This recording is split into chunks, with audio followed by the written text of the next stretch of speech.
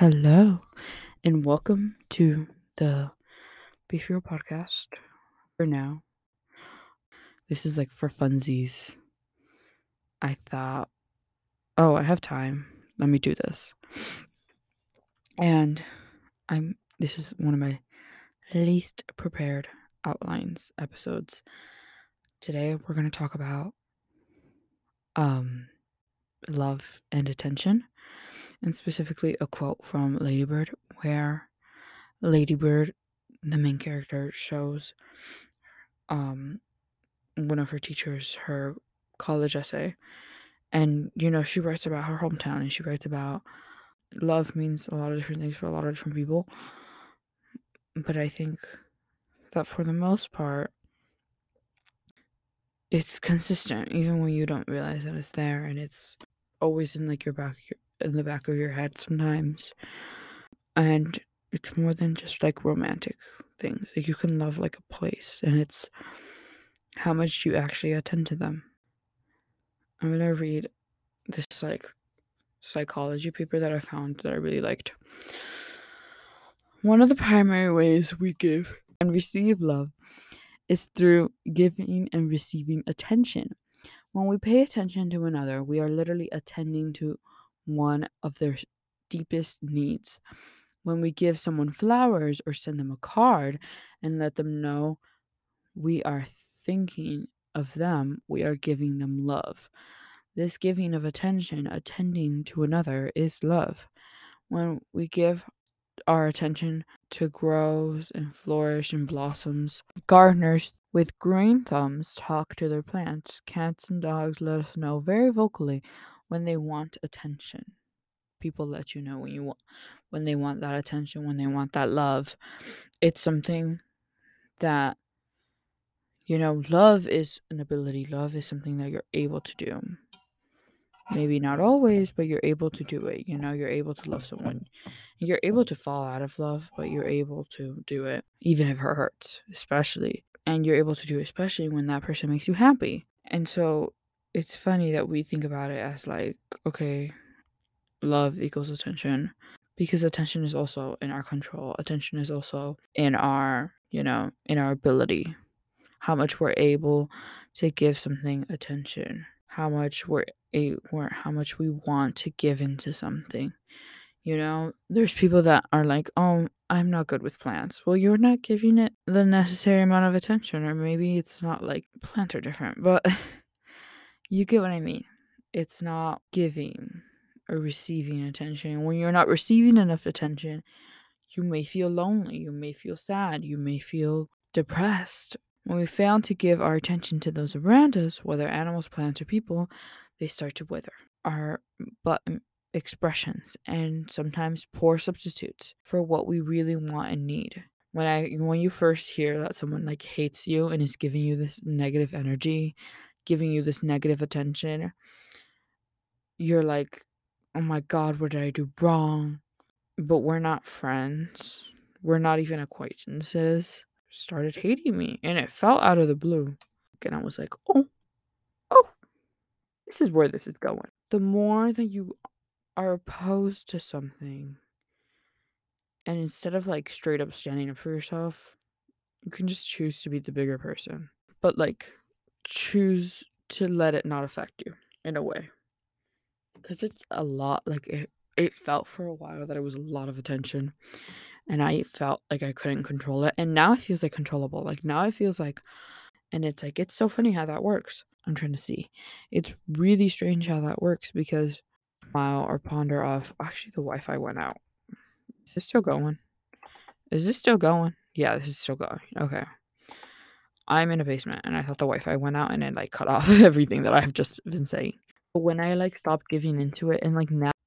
But yeah, I feel like this whole idea that love equals attention is what makes long distance relationships that much harder, because it's harder to demonstrate how much you want to give this person attention and like acknowledge that so far away online. Now we have like FaceTime and all that stuff, and you can still mail things to each other, but it'll take a while, and it doesn't convey people's feelings clearly as much as like being next to a person is. Also, I think this again, this whole like love equals attention thing goes like to your deep roots of childhood. You know, how much attention were you given when you were a child? Because when you're a kid, you're like, oh, attention is good. There's like some kids, like I'm talking toddlers here, that just because their parent is giving them attention, they'll keep on doing the action over and over again. Like they think it's funny, they think it's a joke to the parent.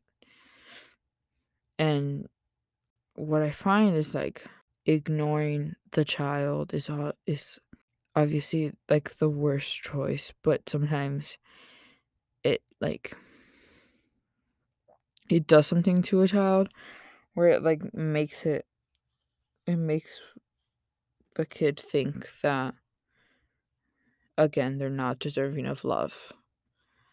Because in this society, love is attention. Oh my god, I love how I flipped that over.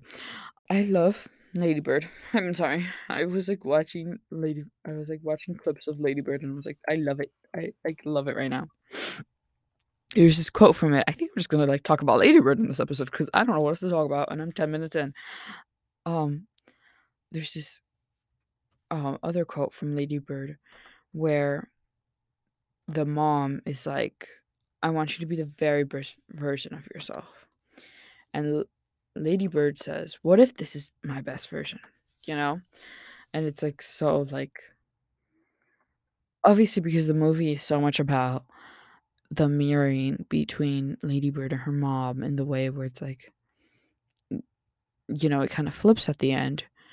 Ladybird going to college, far away, getting what she wants, getting to go to the East Coast, New York City, and then her mom like ignoring her. Just like the same way that it was. I don't know. And Ladybird wants to like satisfy her mother. She wants to reach the standard that her mother has placed over her head. And I think that comes from like a place of herself because Ladybird's mom is like, "Oh, you should just go to community college, you should stay here because it's cheaper, it's better, it's like the safest choice." But also there's this like scary thought of Ladybird just going to college and it's like what is she going to do? And the entire movie I'm thinking like she's very immature. And for her wanting to like break out of her home, of her like of her hometown, of her sacred place, and like wanting to go and do that and go somewhere else is very brave of her, but it's also very like kind of stupid of her.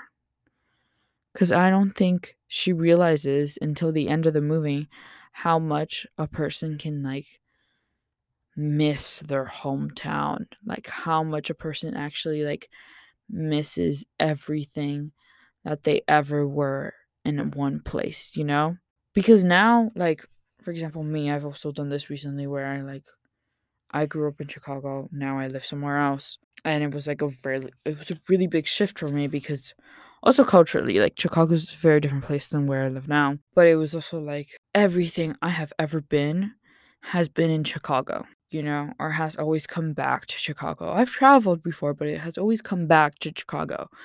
And now it's kind of like the opposite. Like yeah, it is the opposite. I like live here now and I just visit Chicago. I like go back and I've like visited and I think about it. But it's not the same, you know? It's not the same as like living there, being the person that I was there. And obviously Ladybird wants to be very independent and very herself, even though she doesn't know what herself is. So when she realizes that herself is a combination of, Sacramento and not, instead of like settling down and realizing that Sacramento is not a bad place, which is kind of what happens when the sister talks to her, when her teacher talks to her and reads the essay, she's like, whoa, this is my place. Like, this is my home. And she still goes ahead and goes to school in New York City, but it isn't until the end of the movie where we see her go to church where she's like crying and she like realizes she played right into the whole I'm gonna leave my hometown, leaves the hometown, and is very sad about it because, you know, it's not what she expected. And Lady Bird, like, it's like I said, the whole mirroring of mother and daughter, and like the movie even starts with them crying, you know, and then they go into a fight, and then oh my god, I love the scene because it's so full of nuance. The scene of Lady Bird trying on the prom dress, and I forget what the mom says. What does it say? I don't know. There's this article that's like the review of it. I'll link it in the description. The review of Lady Bird, and she like talks about. I haven't watched the movie in a while, but I have watched it. I think I've watched it like 3 times. But I don't know what she when she tries on like the prom dress and the mom. Oh, and Lady Bird asks her like, do you love me? And the mom was like, yes, obviously. Like, you're my daughter. She's like, okay, but do you like me?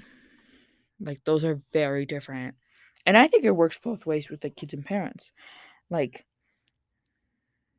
sometimes, obviously, a parent that has raised their child is going to, like, subconsciously love their child and, like, adore them because they're their offspring. That's what we're mentally condoned to do. But sometimes the parent may not like their child. They may not like the person that their child has turned into. They may not like the way that they are. They may not like their opinions or completely agree with it because obviously parent, child, different generations. But the movie is in itself so full of nuance. I love Greta Gerwig's movies. Sometimes I think that they're kind of long. Like I was watching Little Women, and I was like, there's times where I'm like, oh, I really want to watch Little Women, but it's like very few clips. And I love it. I love the acting of part of it. I love Little Women in itself, but I also think the story within itself is so much more important than the way Greta Gerwig is telling it in the movie. It's specifically like the jumping back and forth in time, I think is very like smart, but also it makes it like to the point where you know what happened when they were kids. Like we watched the 1984 version. We know what happens then. They told it chronologically. We read the book. And so when she goes back in time, you're like, what is she gonna change? Right? Like what is she gonna change? What's gonna be different here? How is the story gonna change? And it doesn't feel as strong as the future scenes where like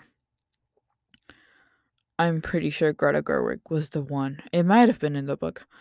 Was the one that added the whole like um Joe going to the office and like asking for it, not a part, asking, can you read this? I want to submit it to the journal. And I think they like really added that. They also added a lot about she also added so much about Amy that people just love. Like people really love those scenes with Amy. I really love them. I'm like guilty of it. I was watching that scene where Timothy Laurie goes to the the the ball in France, and Amy's like, "Oh my god, you jerk. Like I was waiting for an hour." And he's like drunk. And then she looks at his hand and is like, aren't you ashamed of this hand? It hasn't done a day of work, and that ring is ridiculous. Because Lori is so obviously still hung up on Joe when they're both in Paris. Like you can see it, like you can see the desperation in his eyes. Well, I feel it. When I watch it, I'm like, oh, he's not over her. But like you can see it in the ball. Like he's like sad. And then Amy points out that he's wearing the ring that Joe gave him. And she's like, "Oh my god, this person is like so awfully hung up over something that happened, a couple years ago.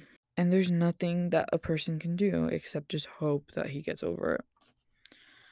They added that. They added so Greta Gerwig added so many like good scenes to Little Women. And Little Women is like an obviously like good story within itself. It's an incredible story. 4 daughters, 4 girls. And we can talk about how they like all represent different things. For the 4 of them represent different types of art. Joe, writing, Meg, acting, Amy, painting and illustration, and Bed Beth is obviously music. And like the way that they both like exemplify that in the movie is just like so, because it is kind of like that. Except I do think that Meg doesn't really show acting so that much, except in the flashbacks. And there's something about the flashbacks that just feel off about it. Like in the Little Women 2019 movie where it's like, okay, like why aren't they saying Christmas won't be Christmas without father here? Like that makes me kind of angry because it always starts with that. I've read like different adaptations of Little Women, graphic novel adaptations where like Joe is gay, which I personally like that one better. Um it's like a contemporary adaptation of what Little Women would be like in this day and age. And they even then they start the book, the graphic novel, with the girls all like sitting on couches like reading, and they're like, Christmas won't be Christmas without father here. Also, oh my god, I love that. That was my first introduction to Little Women. It was a graphic novel version. It was like in Target. I think I got it in Target. It's like a purple cover. And it starts just like the book. Just like all the movies. It's like Christmas won't be Christmas without father here. And like the story goes on like usual, but in the end it's like Joe's gay and Meg is adopted. Obviously their father is this like set in what I don't know when this is set, but like their father's in the military, like all this stuff. And it's really good. And they have like a neighbor just like the original. And I don't know. It like gives me like chills every time I read it. I'm like, "Oh, this is what Little One would be like if it was, you know, in modern times." What else? The script is exceptionally well written, full of wordplay and lively argument. Every line sounds like something a person might actually say, which makes that the movie is so exceptionally well acted.